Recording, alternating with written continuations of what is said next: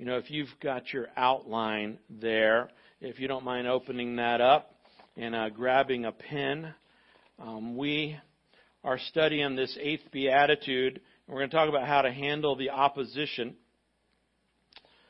Many people are surprised to learn that the most persecuted group of people in the world, on the planet, are Christians.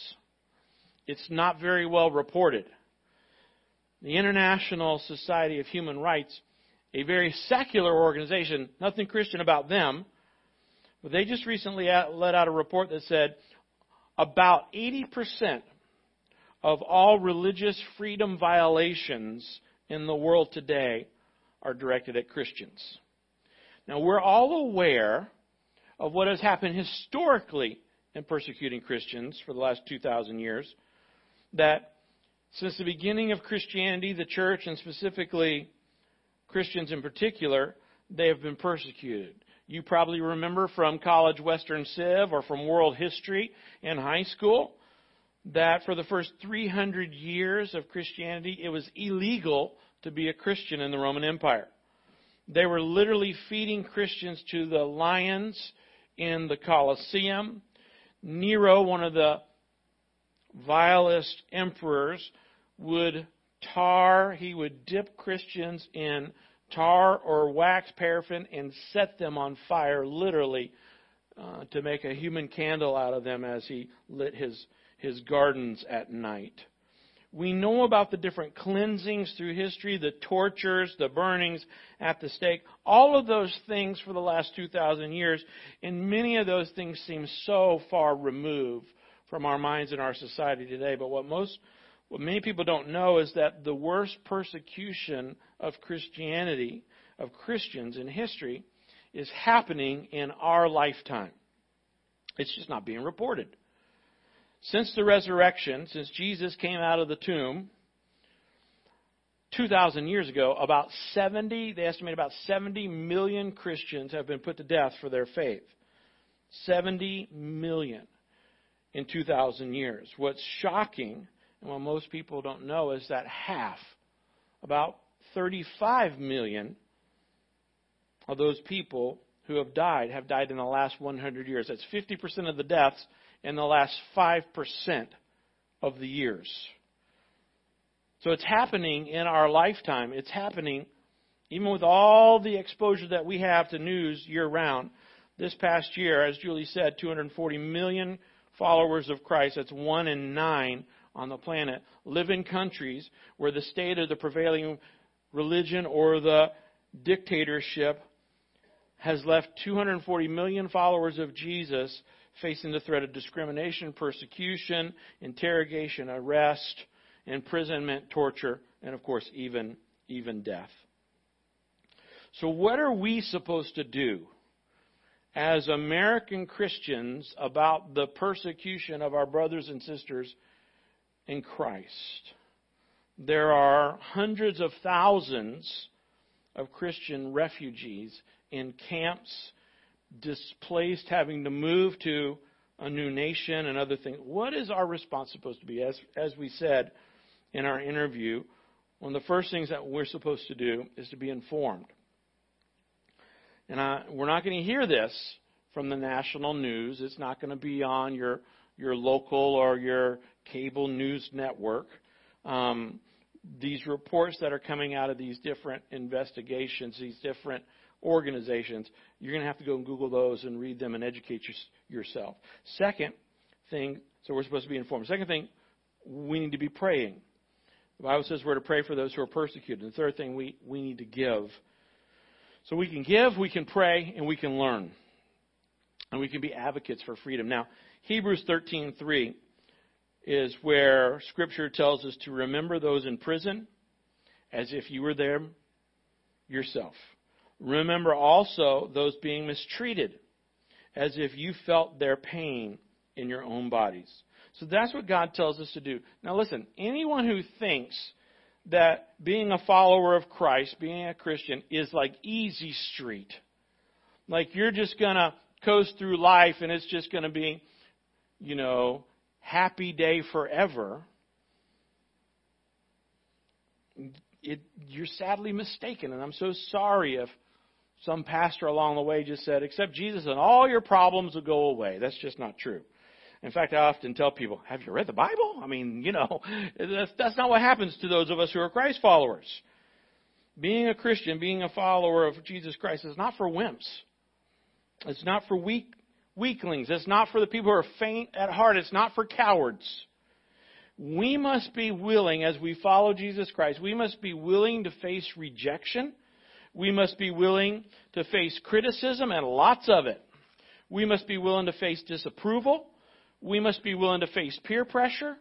We must be willing to face harassment. And we must be willing to face opposition if we are truly going to live for Christ. Now, don't take my word for this.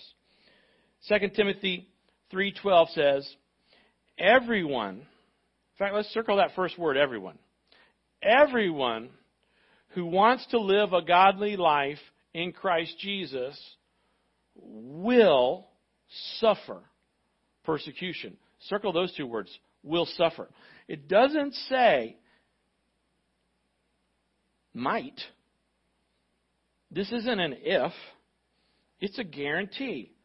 The Bible says it's a guarantee. If we stand for what is right, then there's going to be people who will oppose us. If we stand for what's true, there's going to be people who oppose us at every turn. If we stand for good, evil will oppose us. So like I said, this is very timely for what we see happening in the world today.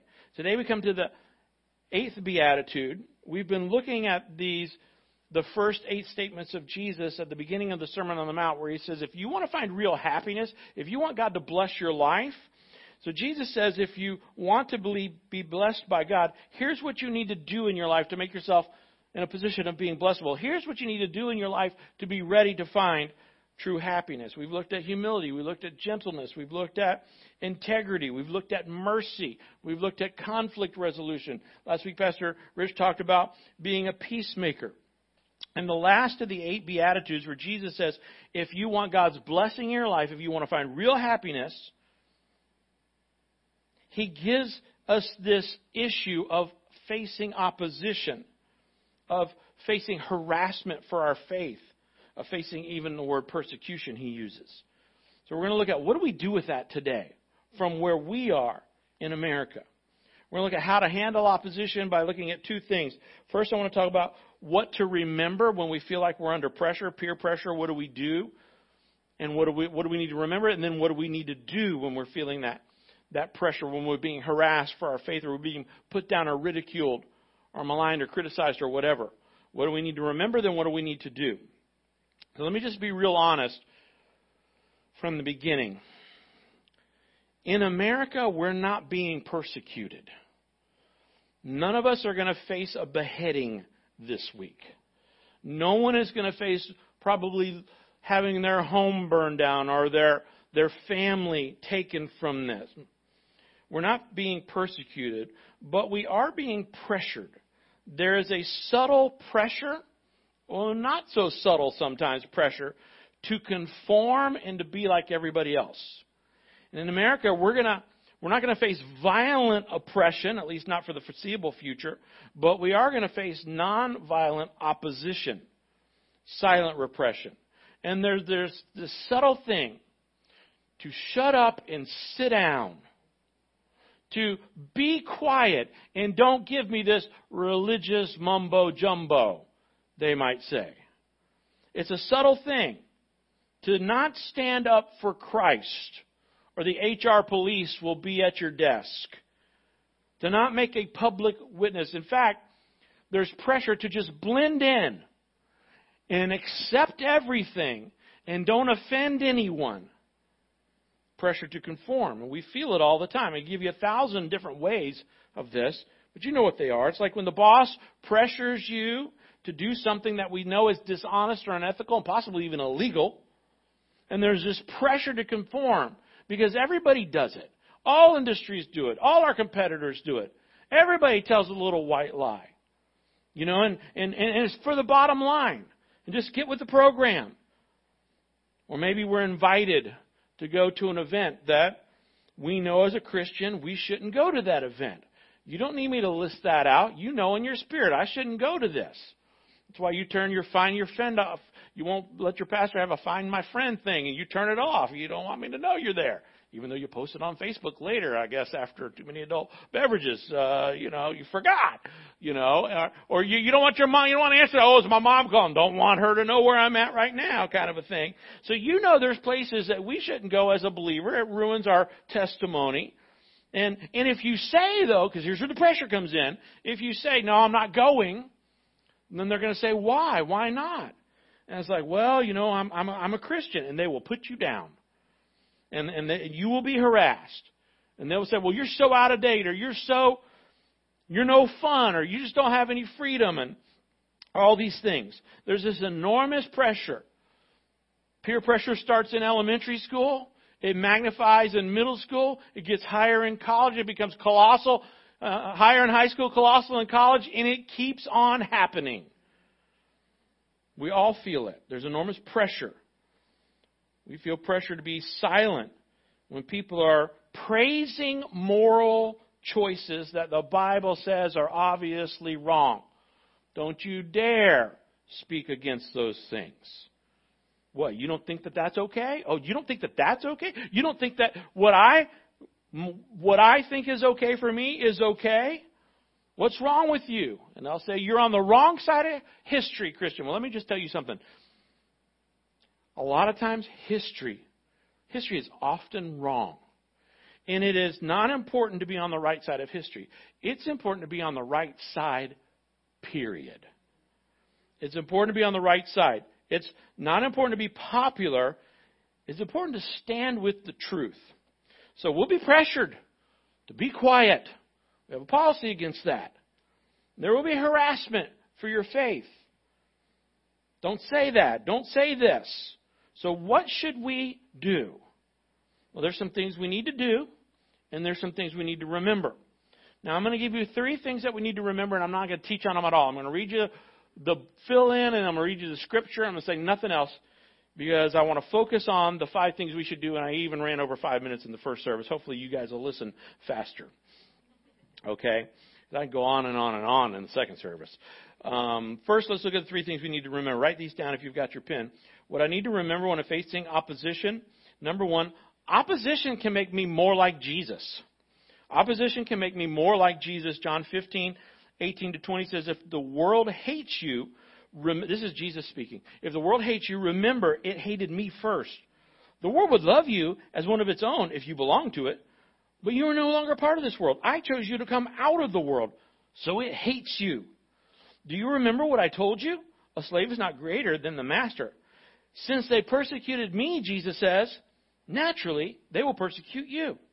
The second thing I need to remember when facing opposition will deepen my faith. Opposition will deepen my faith. 1 Peter, remember Julie mentioned that Peter wrote his book, and it's a lot of it is about suffering. 1 Peter 1:7 says, these trials will show that your faith is genuine.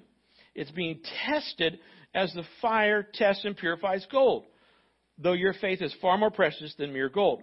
So when your faith remains strong through many trials, it will bring you much praise and glory and honor on the day Jesus Christ is revealed to the whole world. Third thing to remember, opposition will give me eternal rewards. Will you fill that in? Opposition will give me eternal rewards. Now, the beatitude that we're going to look at today, I'm going to mention it later as well, is Matthew 5, verse 10 through 12. It says, blessed or happy are those who are persecuted because of righteousness. Now, we defined righteousness in week 4. August the 1st, I think, was supposed to be our Sunday that we had VBS parents all here, but we didn't have VBS this year because of COVID. And we talked about in part 4 of this series that righteousness means a right relationship with God and living right for God. So go back to lesson 4 from this series if you didn't remember that or you didn't get that. It just says that, it doesn't say that God just blesses anyone who's persecuted for any reason.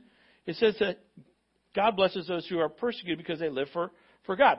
Some Christians feel like they're being persecuted all the time, and they're not being persecuted because they live for God. They're being persecuted because they're a jerk. Okay? So you can't go be a jerk to people, pound them over the head with the Bible and be religiously judgmental to everybody, and then they persecute you and say, oh, I'm being persecuted for Jesus. No, you're being persecuted because you're a jerk. Okay? And some of us fit into that category sometimes. Let's just be honest. He says, no, this is being persecuted because of righteousness, because I have a right standing with God, and I'm living a right life before God. He says, because of righteousness, for theirs is the kingdom of heaven. Blessed are you when people insult you, circle insult. When people persecute you, circle persecute. And when people falsely say, circle falsely say, that means they lie. All kinds of evil against you because of me. Notice there's 3 things there. Rejoice and be glad, because great is your reward in heaven, for in the same way they persecuted the prophets who were before you. God says, I'm going to bless, I'm going to reward anybody who's persecuted because they live for me. They live for God. We get rewarded for being like Jesus. The Bible tells us when we share our faith, we're to do it with gentleness and with respect. We're not supposed to do it with a bullhorn and placards necessarily. So there's 3 things that I need to remember there. Whenever harassment comes into my life, it can make me more like Jesus, it can deepen my faith, and I will be rewarded for eternity. I want to spend the rest of our time focused on what are the 5 things I can do. How do I apply this to my life? Knowing Pastor Jerry, I'm probably not going to face a beheading this week, but I am going to face a lot of opposition, subtle and not so subtle. So what do I do when I face not necessarily persecution, but when I face opposition and pressure? The number 1 thing, fill this in, don't be surprised. Why are we surprised? Don't be surprised. We should not expect the world to support our decision to follow Jesus. When you read some of the things that Jesus says, why would somebody in the world think that what we're doing is a good idea? Jesus says, you're going to have to eat my flesh, take my body, and drink my blood. It was given for you. That's crazy talk. How are they going to understand that? Now we know the deeper meaning, the symbolism there. Jesus says, in order to follow me, you're going to have to take up your cross to follow me. Jesus says it's better for a man to lose his life to find it. I mean, he says all these counterculture kind of statements. So when your irreligious friends or family look at you and they say, you're going to follow this guy? This doesn't make any sense to me. It's because these truths are spiritually revealed. The only reason we know they're true is because the Holy Spirit has revealed this truth to us. So we cannot expect the world who's lost and they don't know the truth, we can't expect them to understand. That's why he says, by the way, you need to love them into the family of God, not argue them or lawyer them or convince them into the family of God. He says, this is how they'll know you're my disciples. Not that you kept all the commandments or that you knew all the Bible verses. He says, this is how they'll know you're my disciples, your love for one another. Don't take my word for this. 1 Peter 4:2 says, dear friends, don't be surprised at the fiery trials you are going through, as if something strange were happening to you. Jesus told them, in this world, you're going to have trials and tribulations. It's going to happen. Don't be surprised. Second thing, don't be afraid. Don't be surprised, but don't be afraid. How do I get rid of this fear of opposition? How do I get get rid of this fear of disapproval? How do I get rid of this fear of being rejected? Well, we need to be filled with God's love. The more we focus on and realize how much God loves me, how much God loves us, the less fearful we are, because the Bible says that perfect love casts out all fear. We got to keep our eyes on God, keep our eyes on Jesus, keep our eyes on His love for us. That's what gets us through the persecution or the pressure and oppression. We focus on God's love because healthy Christians are not afraid of rejection. Healthy Christians are not afraid of disapproval. Healthy people don't need everybody else's approval. Healthy people know they're loved by God. 1 Peter 3:13-15 says, if you suffer for doing what is right, God will reward you for it. So don't worry. Circle worry. Don't worry or be afraid of their threats. See, if you do what's right, people are going to threaten you sometimes.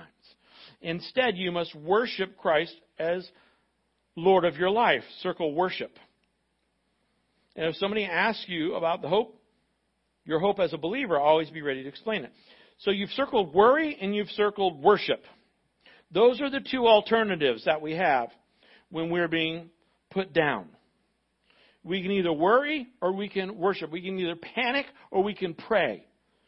We can either focus on the problem and the pressure and the persecution, or we can focus on God.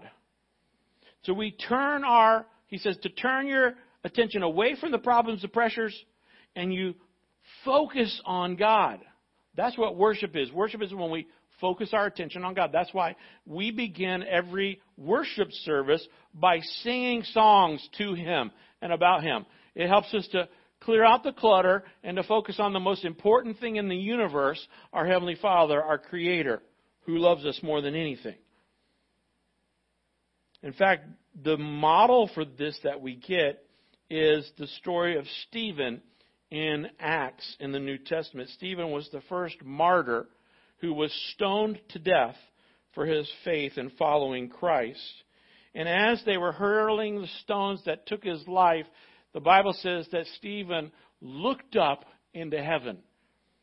He looked up and focused on the most important. In fact, he wasn't focusing on his distant future. He was focusing on his immediate future as those stones came to him. So, Peter says, don't be surprised. And he says, don't be afraid. Worship instead of worry. Third thing, don't be ashamed. We should never be ashamed for standing for God's truth. We should never be ashamed for doing what is right. Don't be ashamed. 1 Peter 4:16 says, it is no shame to suffer for being a Christian. Praise God for the privilege of being called by His name. So honestly, for us in America, is an insult going to kill us? No. Is somebody putting us down going to kill us? Absolutely not. Is somebody calling us a name or labeling us because we've made a stand for the truth, the Bible, or a stand for Christ, is that going to kill us? No. Is some troll on the internet who's trying to bait us into an argument, is that going to kill us? No. It's not going to kill us. So don't be ashamed to take a stand.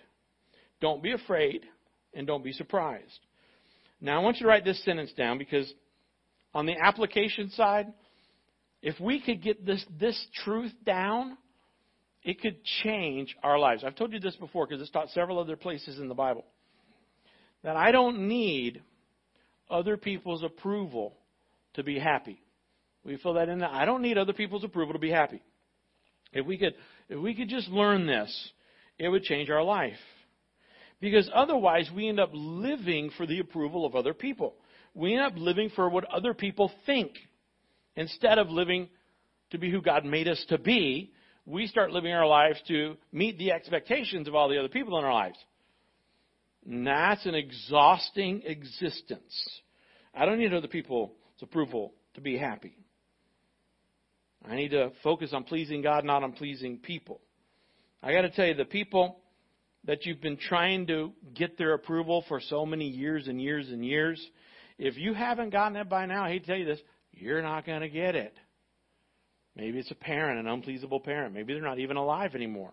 And you're still trying to get their approval, and they're not even here. How crazy is that? I might need counseling. The good news is you don't need their approval. You don't need anybody's approval in order to be happy. You find real happiness. You are as happy as you choose to be, and as you focus on God and loving Him with all your heart, all your soul, all your mind, and not focusing on all the people who might disapprove of you. All right, fourth thing I need to do, and this will help if we could understand this, if we if we could practice this. It's difficult for us to, but I'm going to give you the information, and then we'll work on practicing it on a daily, weekly, monthly basis. The fourth thing I've got to do when I'm facing opposition, I've got to recognize the source of the opposition, the real source of the opposition. The source of your opposition or the persecution that's happening in the places that Julie mentioned in China, the Middle East, and other places, the real source is Satan himself. It's not other people. It's not your coworkers. I get it, they're jerks, but it's not really them. It's not some political party that doesn't vote the way that you vote or have your values. It's not some other nation. That's not the real opposition. It's not some other religion. It's not some competitor. It's not some person at the office who just doesn't like you. Yes, they don't like you, but they're not the real source of the opposition. The real source of the pressure that we feel to cave in and to not have integrity, the pressure we feel to be quiet, to sit down, to shut up, the pressure really isn't coming from other people. It's coming from Satan. In Revelation 12:10, the Bible says that Satan is called the accuser of the Christians, or the accuser of the brethren. That's what he does. He puts us down. Follow me on this thinking. Does Satan love God or does Satan hate God? It's not a trick question. Satan hates God. He doesn't love God. Everybody should get that one. Satan hates God, obviously, and he also hates everything that God has created, the creation. And he hates even more God's children, those of us who followed Christ as our Savior. Satan hates you. He doesn't just hate God, he hates you. You've heard the phrase, God loves you and has a wonderful plan for your life? Well, the opposite of that is also true. Satan hates you, and he has a terrible plan for your life. You can probably think of examples of people who are living that. God loves you, has a wonderful plan for your life, but Satan hates you, and he has a terrible plan for your life. So follow me on this. Satan wants to hurt God. He wants to hurt God more than anything. But he can't, because God's God. It would be like I strike a match and say, this is Satan, and he wants to hurt God, but God is like the sun, S-U-N. You know, how is this match going to burn the sun? Right? No way can that happen. So Satan doesn't try to hurt God directly. He tries to burn God's children. Because the way that you hurt a mom is you attack her kids. The way you hurt a dad the most, you attack his children. That's the strategy of the devil. To hurt the Father, he does it by hurting those of us who call him Father. Satan can't get at God, but he can get at you, and he can get at me, and he wants to hurt you. So there's this unseen spiritual battle that's around us all the time. And this pressure to make your life miserable, and this pressure for you to cave in, and this pressure to keep you from doing the right thing, it's not coming from other people necessarily. Not really. Not the real source. You got to look beyond that. They're just pawns. They're just tools. They're just weapons. A lot of time, the people in your company, the people in the media, and the people that are affecting you, they don't even know they're on the devil's side. They don't even know they're being used by him. So this real issue is spiritual warfare. Ephesians 6:12. Again, don't take my word for this. Paul writes in Ephesians, he says, look, we are not fighting against flesh and blood enemies, but against evil rulers and authorities of the unseen world, against mighty powers in this dark world, and against evil spirits in heavenly places. So we need to understand that Satan knows it's futile for him to attack Jesus directly. So instead, he attacks the followers of Jesus. That's me and that's you. It doesn't hurt God directly for him to attack God. Instead, he attacks you and I, the children of God. Today, he uses the media. He uses music. He uses comedians. Anything he can to ridicule the followers of Jesus. He uses professors, lots of them. He uses politicians, not all of them, but most of them, and on and on and on. And here's what the Bible says that we should do. Remember, we're not going to be surprised and we're going to not be ashamed. But when it comes and we know the source, here's what we should do. Now, you're not going to like this one.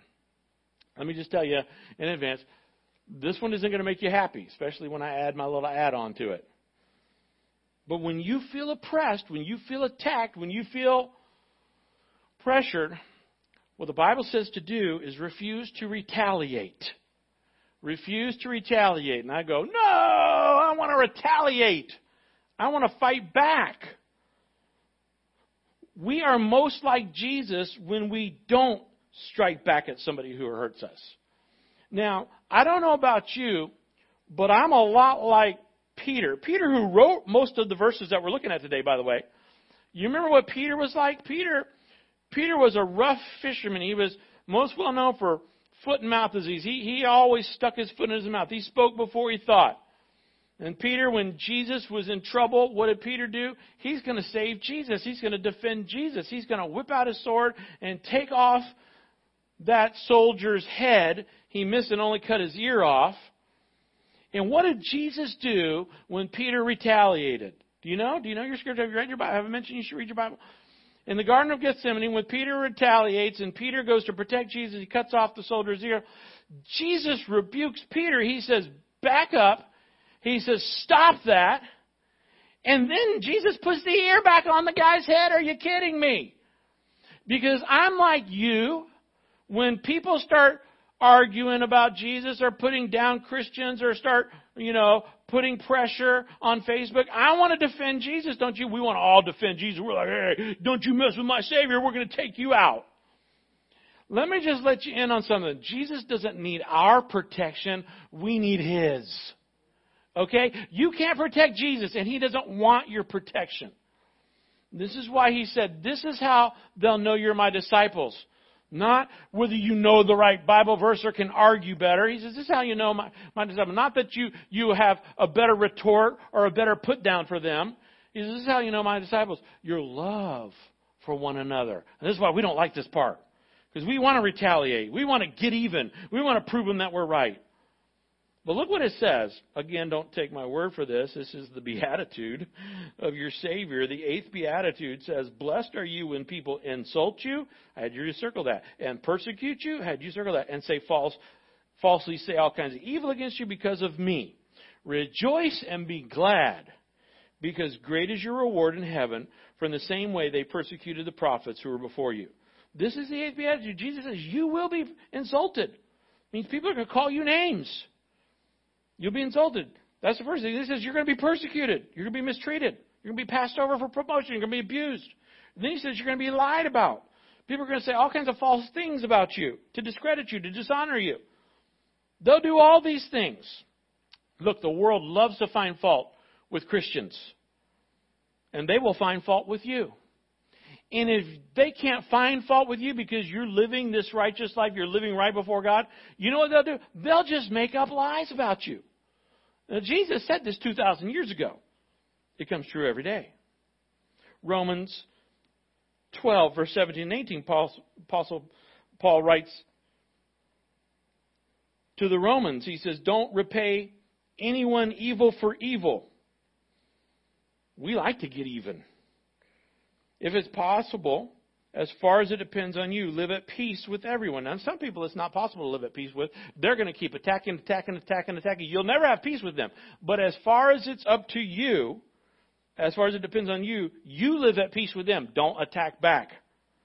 Do not take revenge, my dear friends, but leave room for God's wrath, for it's written, it is mine to revenge, and I will repay, says the Lord. I told you earlier, you don't have to have the approval of anyone else to be happy. Let me give you one more second application point that you can fill out that will also change our lives if we could apply this. And that's this. Anytime I react, I give control to that person. If you're like me, you need to write the word overreact. Okay? Because I'm an overreactor. Some of us, anytime I overreact, I give control to that person. And we don't want We don't want to do that. We don't want to give them control. We can't control what other people say, but we can control our response to that. When we overreact, when we get in the flesh, when we retaliate, when we go to get back, 1 Peter 4:9 says, if you are suffering in a manner that pleases God, circle pleases God. If you are suffering in a manner that pleases God, keep on doing what is right and trust your lives to God who created you, for He will never fail you. Now, there's something very important here I want you to see. This phrase, pleases God. It says, so if you are suffering in a manner that pleases God. You're not going to hear this in some places, but the Bible says very clearly that some suffering is God's will. Some people say, oh no, Christians should never experience suffering. It's not God's will for you to suffer. Oh yes, it is. Sometimes suffering in a manner that pleases God. Sometimes suffering is God's will. I bring that up because I know some people who are suffering and they think it's all their fault. Now, some of their suffering is their fault. They made really bad choices. They didn't try to live right before God. And some of the times when we make bad choices, we suffer and it's our own fault. But you know what? You can make all the right choices and still suffer. Your Savior did. You can do everything right and perfectly and still suffer. Jesus did. Sometimes we do the right thing, and through no fault of our own, no bad choice of our own, we end up suffering in a manner that pleases God. Why? Why does God let that happen? Well, because sometimes suffering makes me more like Jesus, and sometimes suffering deepens my faith, and sometimes suffering provides real rewards in heaven, and suffering builds my character, and it brings me closer to Him, and it teaches me to worship and not worry. See all the benefits of suffering? Sometimes that's what happens. We pray for God to bless our lives. Lord, just bless, God bless America, and God bless me. And we don't realize what we're praying for is suffering. Yeah, because nobody ever says, God, just bring on the suffering so I can have a deeper faith and I can be like Christ. Bring on the suffering, Lord, so I can have good character and be close to you. Bring on the suffering, Lord, so I can learn to worship and not worry. None of us pray that. We use the word blessing, right? That's what I mean. We wouldn't know blessing if it slapped us in the face sometimes. So you may be going through suffering right now. And I got to tell you, some of you, I know you are. And it might be God's will. He will see you through this. It says, keep doing what is right and trust your lives to the God who created you. He will never fail you. Whether you're facing a beheading or you're facing a boardroom, whether you're facing persecution or you're facing pressure, you keep doing what's right and you keep your trust in God. He will never fail you. But understand, sometimes the suffering isn't your fault. And it's okay. God's going to bring good out of that suffering. So let me close with just a couple quick questions. I know we're about out of time. People are experiencing some tough things all around this world. Let me ask you this. This isn't going to happen. But let's pretend for a minute. If they made it illegal to be a Christian in America, if they decided, we're going to throw everybody who's a real follower of Jesus into prison, would there really be enough evidence to convict you of your Christianity? Or would there be people who would stand up and say, no, they're not really a Christian. I know they do all of these things. I know they live like this. And then, they go to that Seminole church every now and then, but that's just he's just doing that to get his wife off his back. He's not a believer. Or would there be people who say, oh no, that guy's a Christian. He belongs in jail. Are we wimping out, or are we just kind of keeping our head down? Are we just kind of blending in? When people attack believers, do we just keep it quiet? Let me ask you a different way. What is our faith costing us? When our brothers and sisters around the world are facing a firing squad or a beheading, they're being tortured, it costs so much for them to be a follower of Christ. What is our freedom costing us? Or at what cost would we draw the line and say, you know what, I won't go that far. If somebody put a pistol to our head or said, denounce your faith, what would you do? It makes me think of that Cassie Barnell the Columbine senior high student who those two boys filled with evil that day said, if you believe in God, stand up and die. I hope I would stand up. We say, yes, I would stand up. And then we get so afraid of somebody's insult, or so afraid of somebody disagreeing, or so afraid of disapproval that we just shy away. We sit down and we shut up. What am I willing to lay maybe not my life on the line for, but my reputation, or my friendship, or my career on the line for? What is worth dying for? Till we know that, we're not really ready to live. So let me encourage you this week to take some risk, whatever the next step of risk is for you. I want to challenge you to be courageous in some small way this week. You say, well, what do I need to do? I don't know. You ask God, God, what do you want me to do? For some of you, it may be just bow your head and pray. You're going to go to lunch today. You're going to sit down in a restaurant. There are going to be all these people around. Maybe you've never done this before. Bow your head, close your eyes, hold hands with your family, and pray and thank God for the food. Thank God for your family. And do it publicly. Everybody's looking. Yeah, they are. Make a public stand. Now, maybe you do that all the time, and that doesn't count for you. So you need to have a different step. Maybe for you, you're going to be a witness. You're going to tell people or invite someone to church or tell them that you're a Christian. Heck, on social media, you do like Pastor Rich does. All you got to do is follow him and copy what he does. He's a good one to emulate. He talked about it last week. I try to be positive on social media, so he puts a Bible verse out there almost every day, or like 7 or 8 of them every day. If you follow him, you'll know. And don't take the reference off. Let them know. No, Jesus said this. Or this is a proverb, or this is from the Bible. It's not just a great saying. It's our Savior who said that. And let them know. Well, out of time. I could go on and on. But the good thing is, even though there's stuff that I didn't get to say today, you got to come back every week to hear me. So I'll have it for you next week or the week after that. Let's pray. Ask God to help us. In fact, why don't you just pray in your heart and make this your prayer and say, Dear Jesus, I want to care more about what you think than what other people think of me. Can you make that your prayer? Dear Jesus, I want to care more about what you think about me than what other people think about me.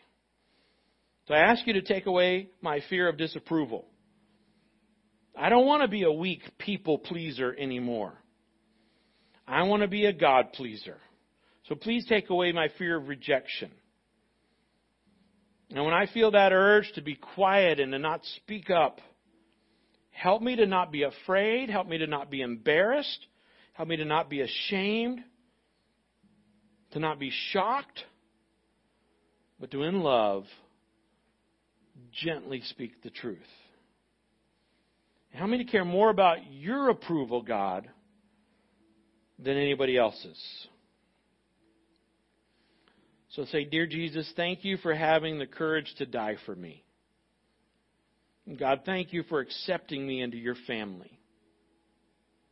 And you know, if you're here or you're watching and you've never invited Jesus Christ into your life, say, Jesus, please come into my heart and my life right now and fill me with your love. I want to learn to know you and to love you and to follow you.